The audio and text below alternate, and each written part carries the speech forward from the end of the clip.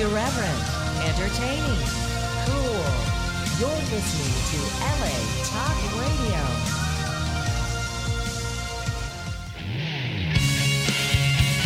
You're listening to All About Guitar with Jeff Loro, only on LA Talk Radio.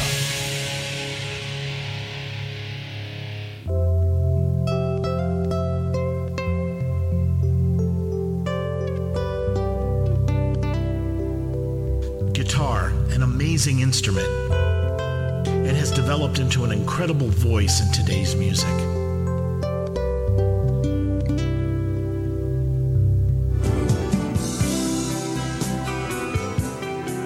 So many types of guitars, so many styles of playing, all sorts of gear. How does one make their voice be heard as a guitarist? My name is Jeff Floro, and welcome to All About Guitar, where we talk tone, we talk technique, we talk gear.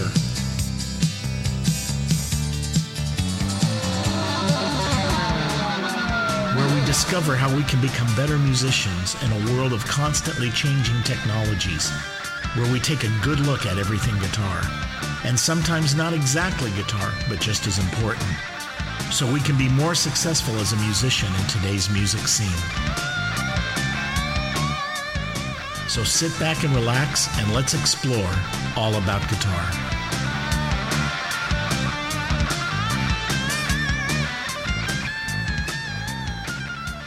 Good evening, everybody. Welcome to All About Guitar tonight. As you can see, if you're watching us on Facebook Live, we definitely have a full house. We're pretty squished in here, but it's going to be a lot of fun. I'm really excited to have a chance to talk about this new album from the Delgado brothers called Two Trains. I'm going to kind of show it up here. And I am very fortunate. Joey's been on the show before, but I have all three of the brothers here. Joey on guitar, Bobby on bass, and Steve on drums. And we're going to talk about the whole concept of the album, from creation, the initial thing, all the way to the final recording of it. So I just want to welcome all you guys.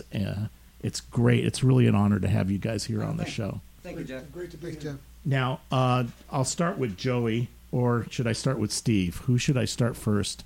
Depends what the question is. The question is, what was the idea to start for the concept for the album? What was the... So I'll go ahead and start. We completed our album Learn to Fly in 2009, Mm-hmm. and after that was done, the intent was to follow up with another record immediately. And so, being what our work schedules and everything else, it just didn't really happen immediately. So I think it was in 2012 we had what was called a creative camp, and we actually sequestered ourselves in Palm Springs for 3 days, and everybody brought their ideas, and we went round table and okay, what do you got? So the majority of the record was actually written in 2012, but it took us until about 2016 or 2016 was our initial tracking session for the album. Mm-hmm. And there again, like 3 or 4 of the songs were actually pretty well done at that point. And then it took us another year to do the second tracking, and then a third tracking to complete the record. So it took us about, not a consistent, 3 or 4 years or whatever it was, but just a good amount of time, dedicated weekends to get it done. But also, too, in that period of time, you were building you would tell me that you were building your own studio. The studio was built already. I have my home in Monrovia, and me and my wife, she actually encouraged me to do this. She said, why don't we go find a studio somewhere in town? And when we realized we couldn't afford it, I had a one-car garage that was built in 1924, and she says, why don't you just convert that into a studio? And I said, okay, And then she got the bill, and she was a little bummed about that, but but it's a really, really nice studio. And actually, what we did is that studio that I have built.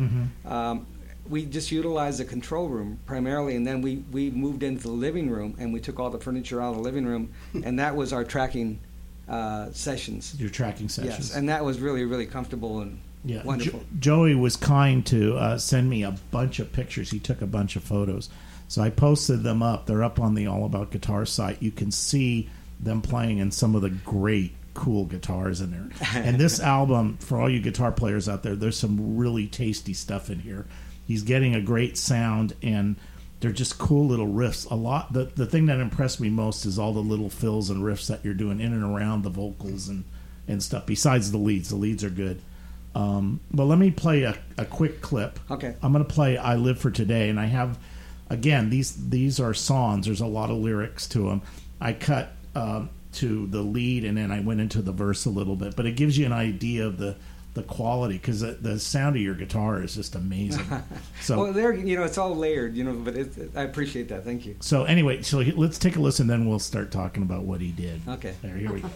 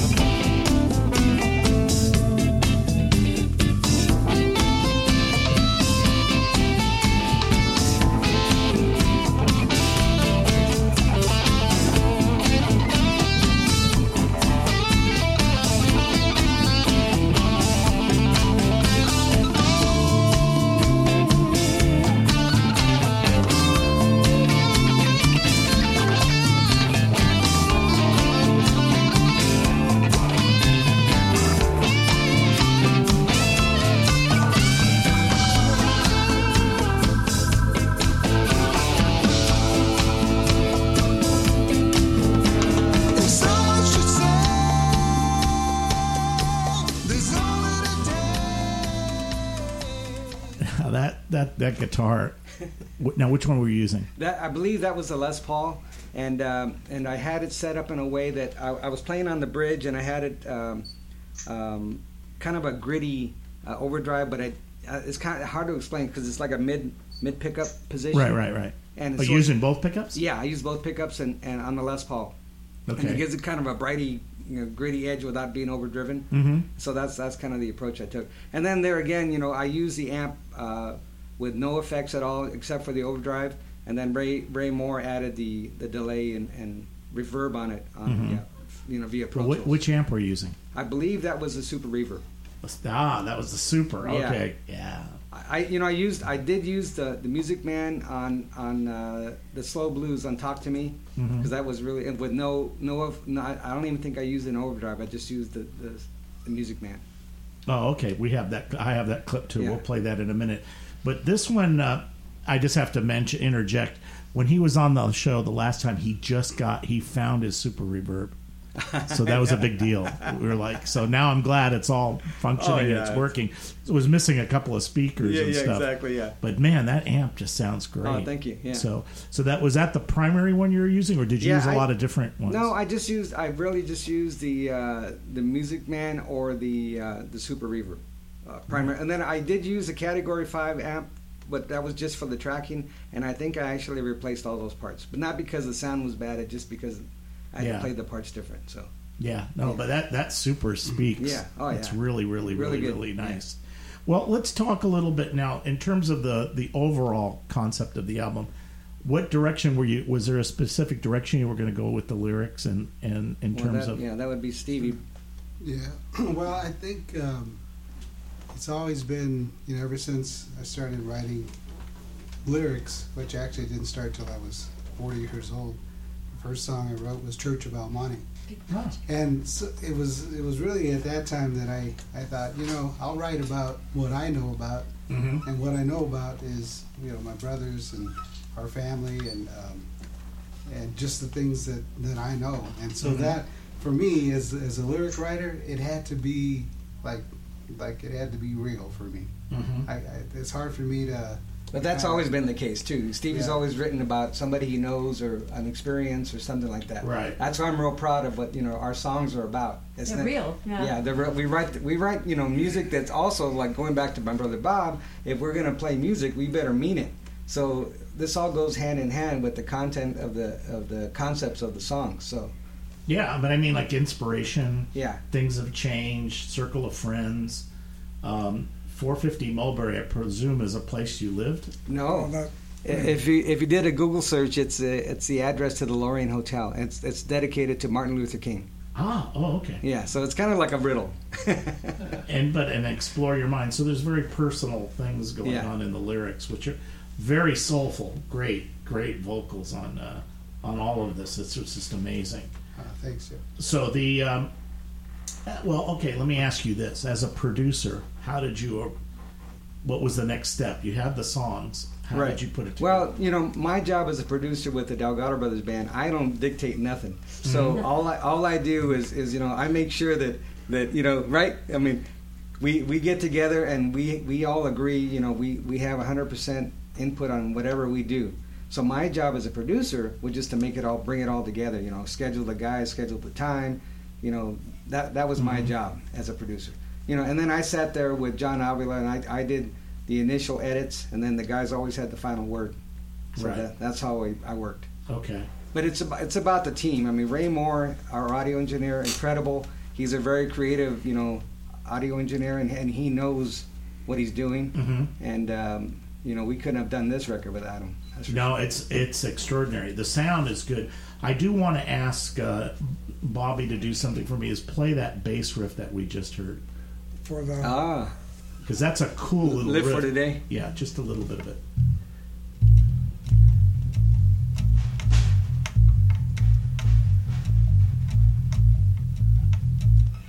That's very cool because it kind of works with the other thing, and then also too, I got to shout out to David Kelly. Oh, amazing sound! That's a real Hammond, right? Oh yeah, that's the real stuff. It's real Hammond, real Worley. His tone is just right on the money. That's right on the money. But the other thing I wanted to let's talk a little bit. Your choice of did you do all the miking when you were miking the instruments? No, that's Ray Moore. That's Ray Moore. Yeah, so like for instance on the guitar, I sent you a photo of the guitar day that we did. And he actually put three different microphones on the Super Reverb, one right on the cone, one about a foot away, and then one about 4 or 5 feet away. Plus, we split the signal right into the board. So he had we had plenty of sonic sounds to choose from, and blending. That's good. So because that lets the amp breathe. Yeah. Just like with acoustic guitars, if you pull back a little bit, and definitely on the drums. If you can get the room where you can pull the mic back, you get that. Mm-hmm. Right. You move some air. Right. They sound fuller and better.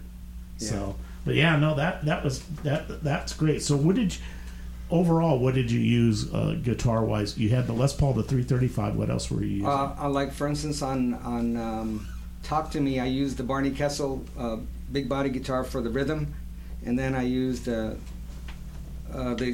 acoustic here, the Gibson acoustic. I use it on Ohana, Tennessee, and then that $20 pawn shop nylon string. I use that one on the River. Well, okay, we'll play the River next because I want to. This thing sounds great. I know. Tell me a little bit about this guitar. Well, we moved to Monrovia, me and my wife, about 13 or 14 years ago. 13 years ago, and I'm walking around through the neighborhood and this old man is retiring and he's moving from Monrovia and he's having a yard sale. And every yard sale I go to, I ask, hey, do you have any instruments? And he goes, as a matter of fact, I do. He comes out and he has 5 guitars. And he goes, I don't know, give me $200 for everything, And so I go, well, here's 40 now and I'll be right back, right? So I went home and I got cash and I went back and I bought all the guitars. And most of them were trashers, they weren't that great. But the one nylon string had a really unique sound, I thought. And then my guitar tech, Dave Zaslav, really, really hated it because it was really hard to work on. But he got it to play, and that's what it was. That's So it's predominantly that, or did you use any steel string? Because there's a lot of guitars on that song. Yeah, that's the steel. I probably used the G&L Legacy, the Strat version of the G&L, and I think I used the Les Paul also, but. Okay, let me play the clip. It's a long one, and the reason I couldn't cut it down is there's just so much going on in this, and you got to listen to what he's doing. The classical is playing little fills and stuff like that, but there's these layers of these other guitars playing around, and you got to listen how he plays them against each other because they add they add together and makes a different tonality, and you're doing. So we'll break that down a little bit. But this is I'm going to play the whole thing because there's a lot of stuff going on, and then you're singing and he's playing around that. And then the percussion track, I mean, Ramon Banda and Ish Pineda was just incredible. And so this is The River, and take a listen, and we'll talk more. And this is an edit. I ganged a couple of things together. So I need to say one more thing. And then my brother Bob came up with a part in the middle, and it's kind of like an ode to the 1960 television shows. And see if you could pick out the track. Okay, I hope I have it. I don't know what I have. I hope you didn't cut that part. Yeah. No, we'll see. But it's all right. Let me play this. Yeah, I'm just a bass player.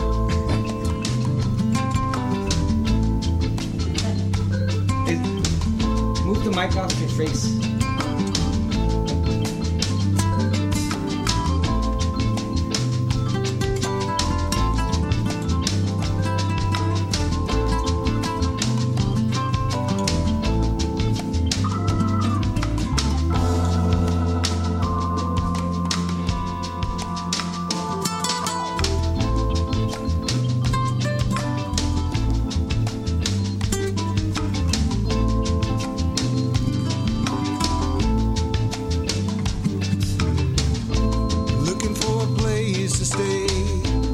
Survive another day, or will they take my home away? I never dreamed I'd live this way. If you could only see my world, I must protect my little girl. I'm not proud of the things I've done, but now my baby is number one. Oh, river,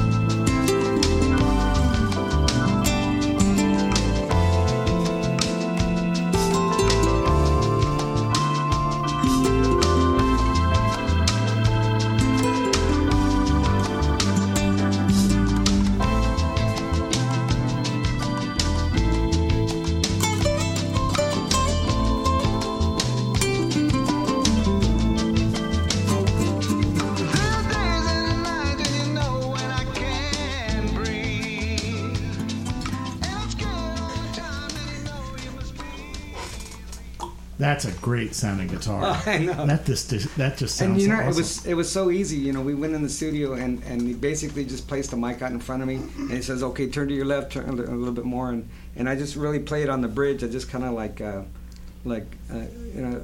approached it like a percussive instrument. Yeah. You know, I just wanted to, really hit the strings hard. Yeah. On the bridge. Now you dig in on there, but it works. I mean, Yeah. the guitar, it doesn't shatter. It goes. Yeah. It still goes. But it was nice. I noticed that. Yeah, the percussion's amazing. Yeah. That's great. But there's a lot of air in there. Yeah. It's not. It doesn't get all mushy. It's pretty clear. You can hear everything. Yeah. And what was that riff that you're playing when he's singing the chorus? There was you're playing. There's like a little. I don't know. Thought it was like an arpeggio. Da da da da. Oh, okay. Because it's really nice. It comes in and out. It's like it's in there, and it's just like. I got to be honest with you though. When I was recording the part, I didn't know the changes at the time, so I just made the riff up as. That's the best way sometimes. Yeah, Right? it's those happy accidents that really work. And then that bass, the bass line in there. Now, what was the thing? Did I catch the? No, you I didn't. didn't catch it. But I have Play it, Bob. Just play it. 1968 P bass I used with James Jameson. What do they call those strings? Those they're like cable. Mm-hmm. It's got a real deep sound to it. So it's just let's see.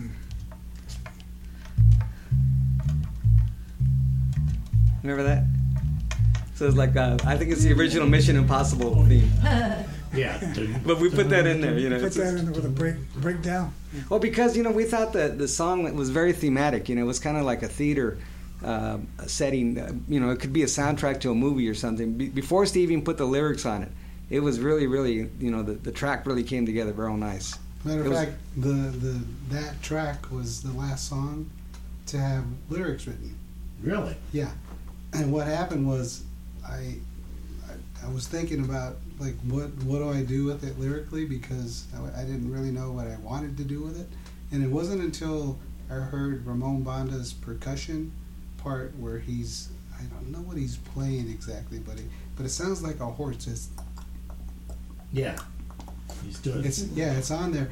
And so when I ride my bike on the LA River, I had seen the sign. It said a big yellow sign that said horses crossing, and I thought, that's kind of cool. And I was listening to the track with no lyrics, and I thought, gee, you know, I had just passed like 40 or 50 homeless people on the bike pathway, Right. and I thought it's interesting that they would have a sign for horses to cross, but not for humans. You know, and it just struck me as, like, I think that's what I'm going to write the song about. So it's about the homeless on the LA River. Oh, And, wow. that's how I came up with the lyric idea. Yeah. It's a beautiful your vocal part. Great, soulful, really just beautiful stuff. I mean, all throughout the album, your vocals are just amazing on there. Well, yeah, you know, like normally on the record, I would get, you know, one or two songs to sing, but, you know, Stevie was leaving on a Hawaiian vacation, and I knew the record was coming to an end. You know, we had to get it finished, and so I go, okay, come on in, Steve, we got to get this record done. And so he came in and he nailed every song, and they go, well, why would I even try to sing? I mean, I could have done it, you know, but it would have been, you know, why? Just Yeah. So he just went. That's a sign of a good producer when you know. Yeah. Oh, there's nothing. That's it. No, I don't need to do anything. That's actually a very. Yeah.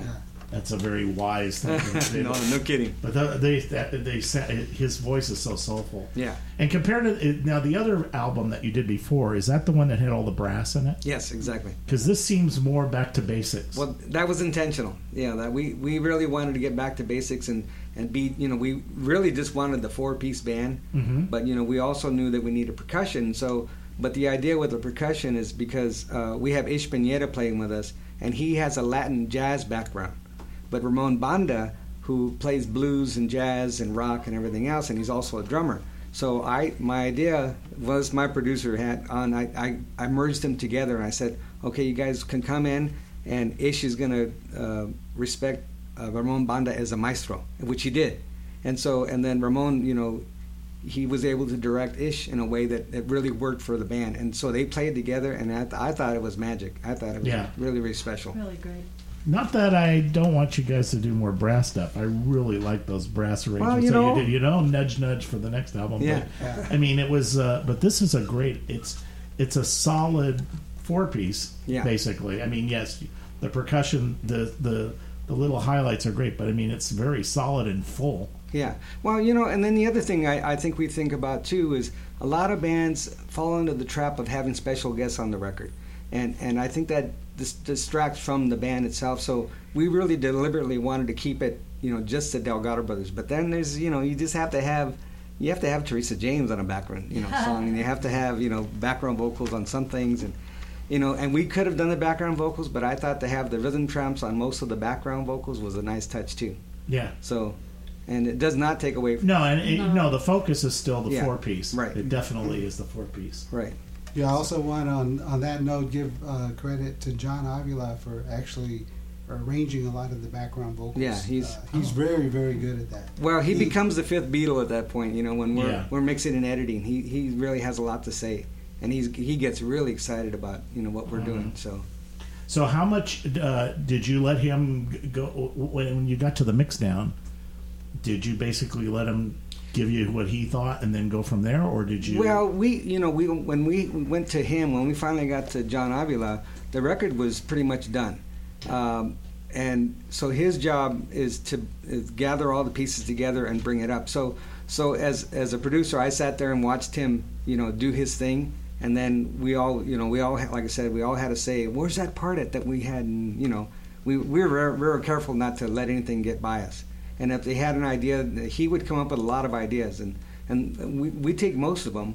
But there would be some like, well, I don't think so, John. And he was cool with it. He understands. Well, it's a give and take. Yeah. But pretty equally, then you guys were. Oh yeah, listening to the arrangements, what you wanted to hear. We own this thing. There's no, we own it. So that's good. No, it sounds really great. I want to play the other acoustic clip, Ohana, Tennessee.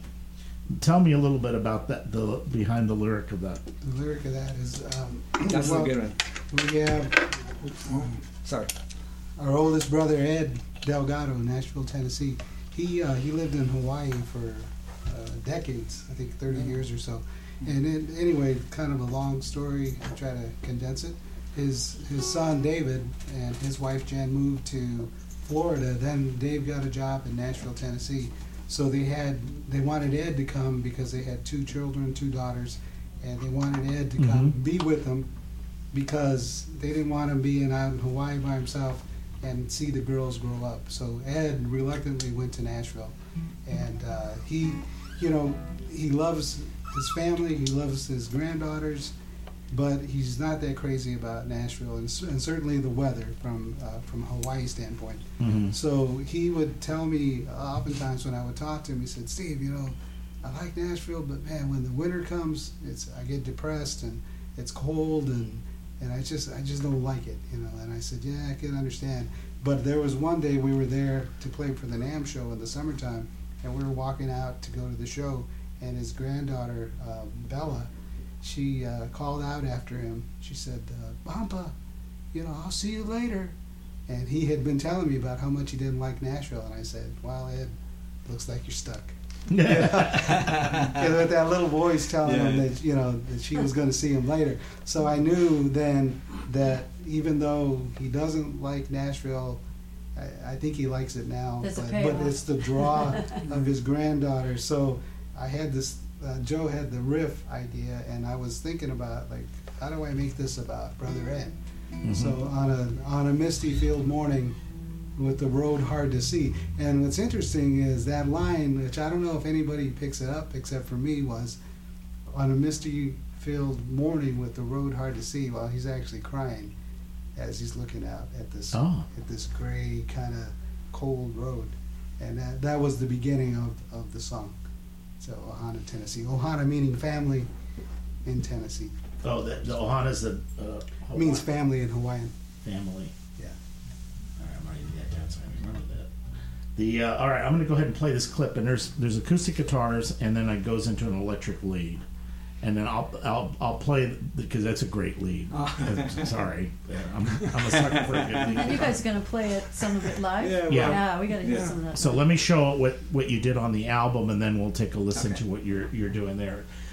So this is Ohana, Tennessee, and it's my glasses. My glasses are misting. Here we go. Here we go.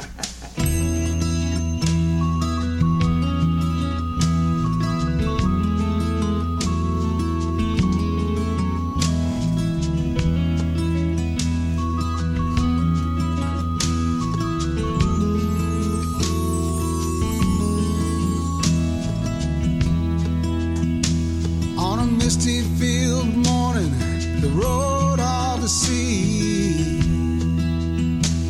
had a thought of a palm tree swaying in the breeze. I remembered warm evenings and sweet harmony,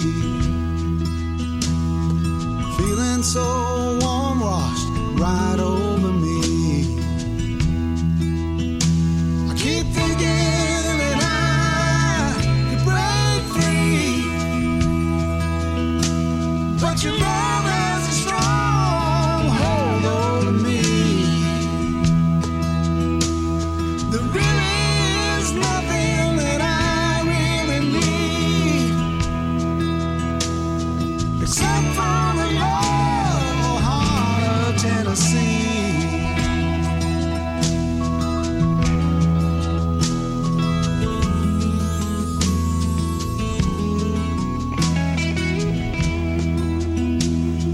I listen real close to the melody. The guitar picking so effortlessly. Sometimes see the light shine through the tree. The amber red sunset takes me down to my knees. I keep thinking that I could break free, but your love has a strong. So you have the acoustic guitar, and there's another guitar, but it sounds like electric, or is that two acoustic guitars? No, it's electric. It's the G&L Assat, which is the tele version, and I ran that through the Super Reverb with the overdrive on, but I turned the volume down, so I don't. It's a little breakup, but it's not full on distorted. And then I used the vibrato. On that song, I used the vibrato on the Super Reverb. Oh, okay. Yeah, and So that so it's playing the lead, but before you go to the lead, it's playing those. There's Yeah, like I doubled like a the complementary chord Right. to the. Play the riff okay. and, So- and bring the bass in there too. Might as well.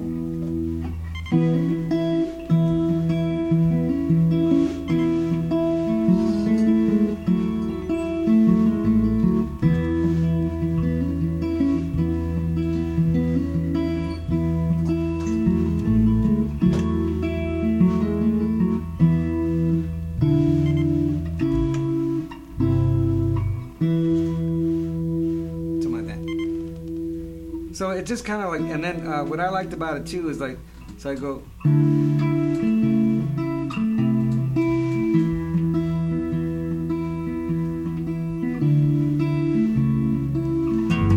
So just kind of a bluesy thing. And then what was the G&L playing complementing to that? Do you remember? It's basically the same thing.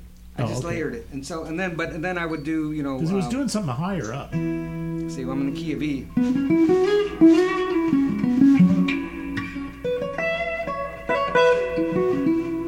Just like that. That's beautiful. That was Yeah. great. And so was that that guitar? Yeah. And then you could hear it's funny, I just listened to it right now. There's a clicking because when I'm picking.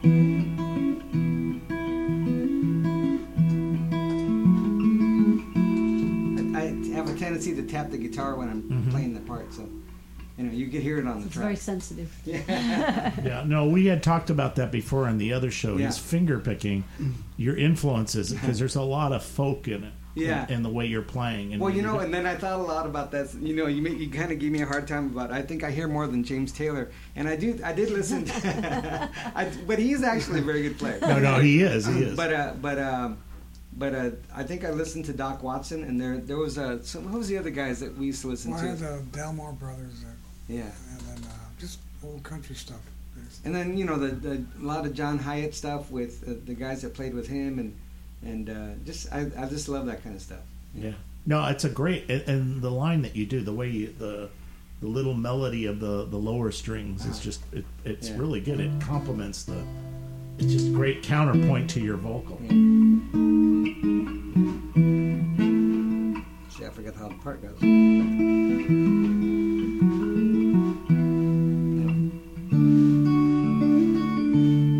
But that's a folk thing. What he's doing is a folk thing. That's not really a country thing. Though the licks that you're doing on the ASAT are country. little country things. Well, that's the tally. You're kind of doing you're trying to mimic Well- a pedal steel. Well, and think about it. The concept was Ohana, Tennessee, so I try to stay with the Nashville vibe. So that Yeah, it definitely has that And vibe. then the acoustic part was supposed to be like a slack key, Hawaiian style slack key.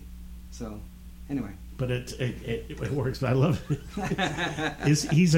You're a great finger picker. I love your finger picking. It's great stuff.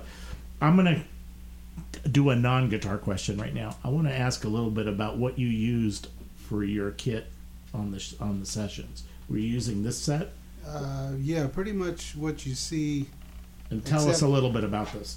Well, this particular snare drum, it's actually new for me. I used a Ludwig Supraphonic snare that I had just bought, which I loved a lot.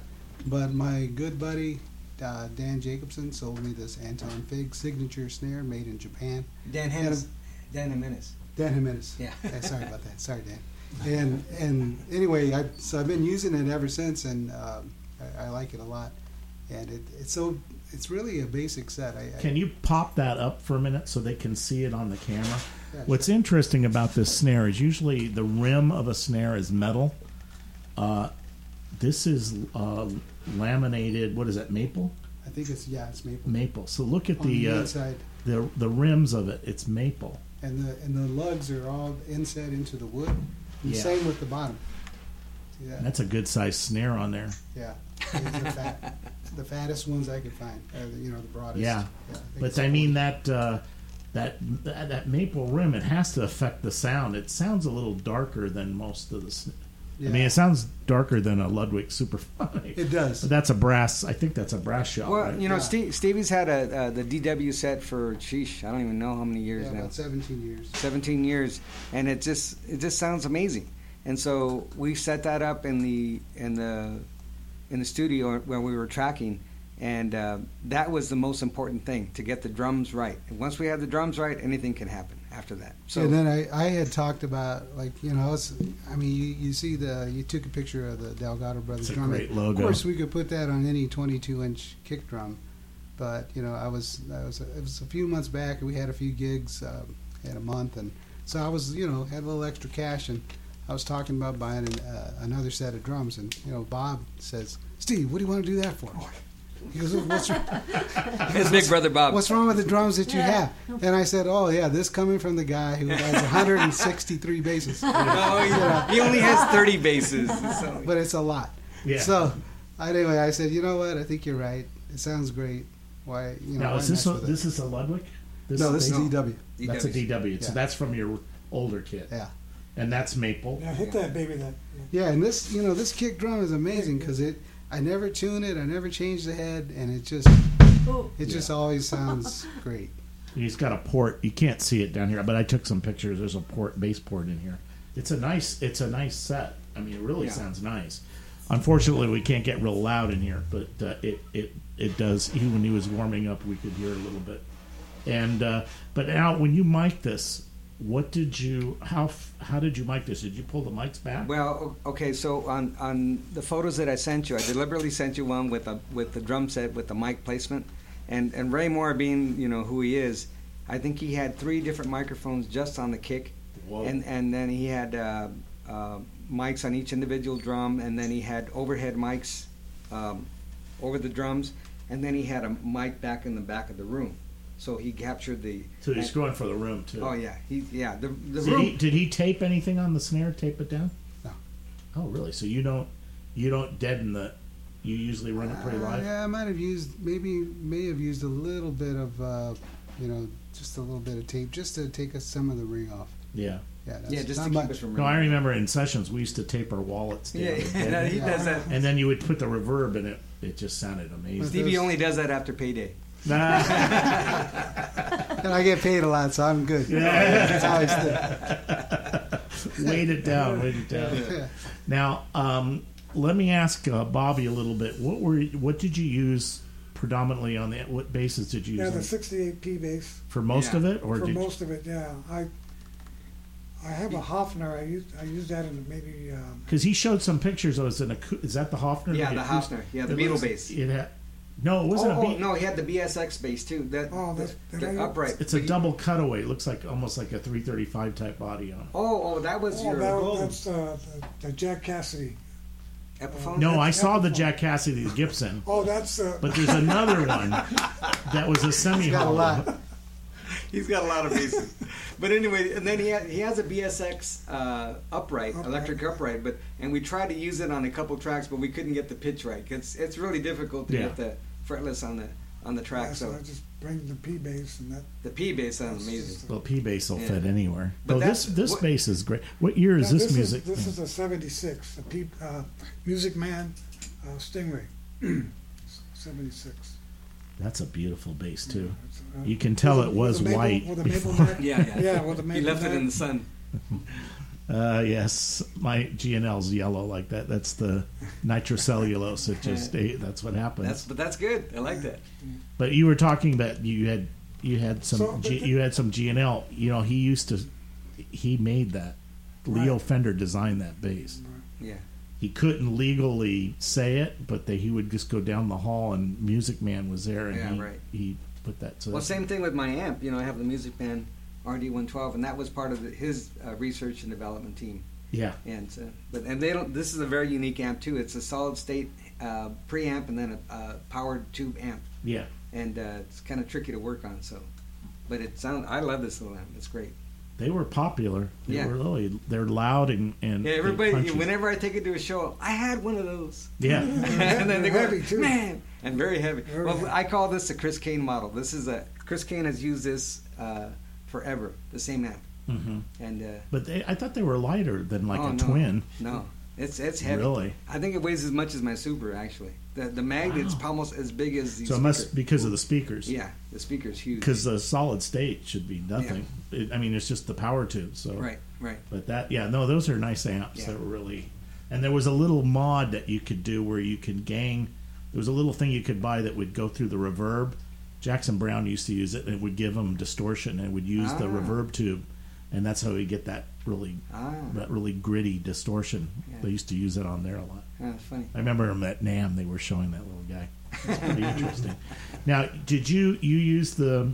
Let's talk a little bit about what you're using here. This is an interesting system. Well, this is I got a Mark bass cabinet, 12-inch, Mm-hmm. and then this is more or less my practice amp, and it's a GK 200, Mm-hmm.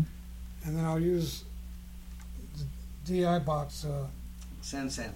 Yeah, He has a Sans amp, but it's more. Is it just a DI or does it have the distortion in it why not distortion or overdrive? Yeah, like an overdrive. So you uses that to get gritty. But that Just to little GK, that thing weighs like about 2 ounces. Yeah, right.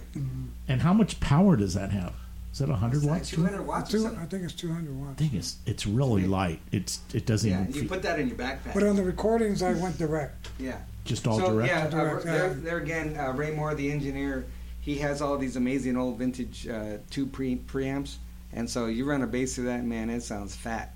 You don't have to do nothing. So it's Yeah. not. It's people have the misconception of going direct to the board, but not like this. When you use the right stuff, it sounds incredible. Right. So So he compressed it a little Yeah, bit to even it compressed out. and- Do you use compression live when you play? No. Okay. Because a lot of people like that to even it out and fatten it up, but yeah, it's, we're old school, man. Yeah. I can't use a compressor. I've tried using a compressor and it makes me crazy. yeah. It definitely it's an effect. Yeah. It's definitely. But speaking of, tell us a little bit about your pedal board. I'm going to kind of sneak over here and try to take a picture of it. Okay, 'Cause well- you got some other stuff on there from last time. Yeah, it's the same. I've had the same pedal board for many years. The latest addition to it is my little LED light, which actually costs as much as one of my pedals. But it's really cool. It turns red, and I like it. Anyway, and then I have the Wazoo.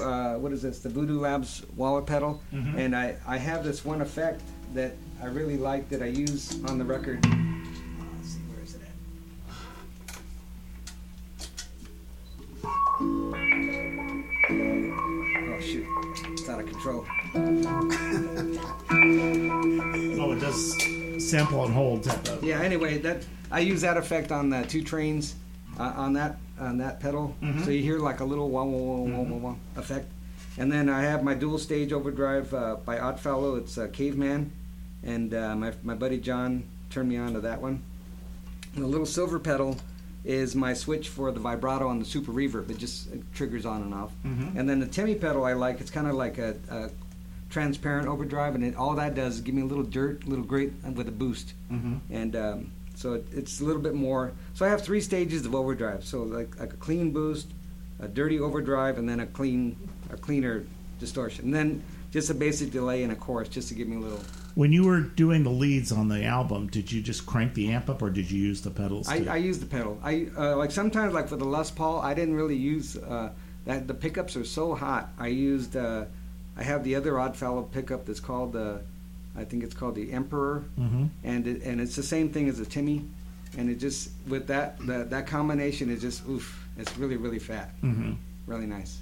Yeah, no, the tone is great. And then he processed later. I noticed on some of the songs there was kind of a chorusing flourish to it. Right, that was John Avila, and sometimes I'd miss it. You know, I didn't really care for that sometimes, and so I would have him take it off, and he was cool with it. But he just wanted to add a little effect to it. But fatten it up a little bit, but I mean, I can see what you can overuse it if you're not careful. Yeah, I try to stay away from that. I like a delay. I mean, delays don't bother me as much. You know, I like kind of like. I heard a little bit. He had like it in the background a little bit. It was very subtle though, but it was nice. Yeah. Well, I told you it'd go by fast. We want to hear something live. Oh. Well, I'm going to have them take us out, I think, to do something live to take us out because we're almost out of time, but I want to get in all of the information.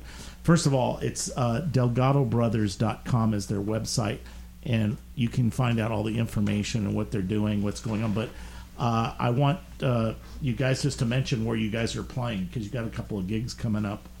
Yeah, so the next thing up is we're going to San Francisco playing at Biscuits and Blues, and that's November 17th.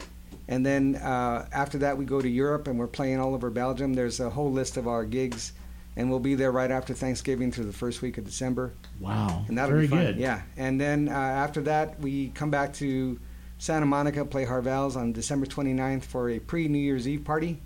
And that's the last Saturday of 2018, so wow, should be fun. Great way to take out the year. Yeah. In case anybody's thinking of joining us, so it's actually if they want to go to Europe, it's going to be in Amsterdam. In Amsterdam. Yeah, and it's all the gigs are listed on our website, and I just put them on the Facebook page too. Yeah, your brother should go. If he goes to Amsterdam at that time, when he comes back to Tennessee, he's going to think that's nice. Because it gets cold in Amsterdam. Sure, oh yeah, we're always. This is like the third time I've been there. The brothers went 2 years. This is the third time coming up. Oh yeah, okay. But I'm going to rent a bike the whole week we're there. Oh, very cool. It's going to drive my brothers crazy. No, he's not. So. And your CDs are available through Everywhere. your website, right? Yeah, so we have our brand new record, Two Trains, on our own label, Bell Asher Records, and it's available everywhere.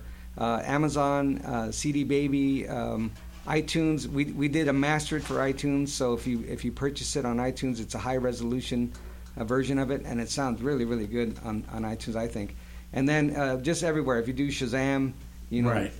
So it's available on all the usual outlets. Yeah, all the usual outlets. Yeah. So before you guys play, I want to thank you guys, but you got a bunch of stuff coming up. Let us know. There are many things coming up with people who have actually been on this show. So Steve Postel is the soonest, which is next Saturday with house concert with Lois Blaish, actually at Lois Blaich's house, and Jody Siegel, who we're trying to get on this show. So that's on the 10th, and I'm going to give you the information to post on your it'll be up on the site. On the page.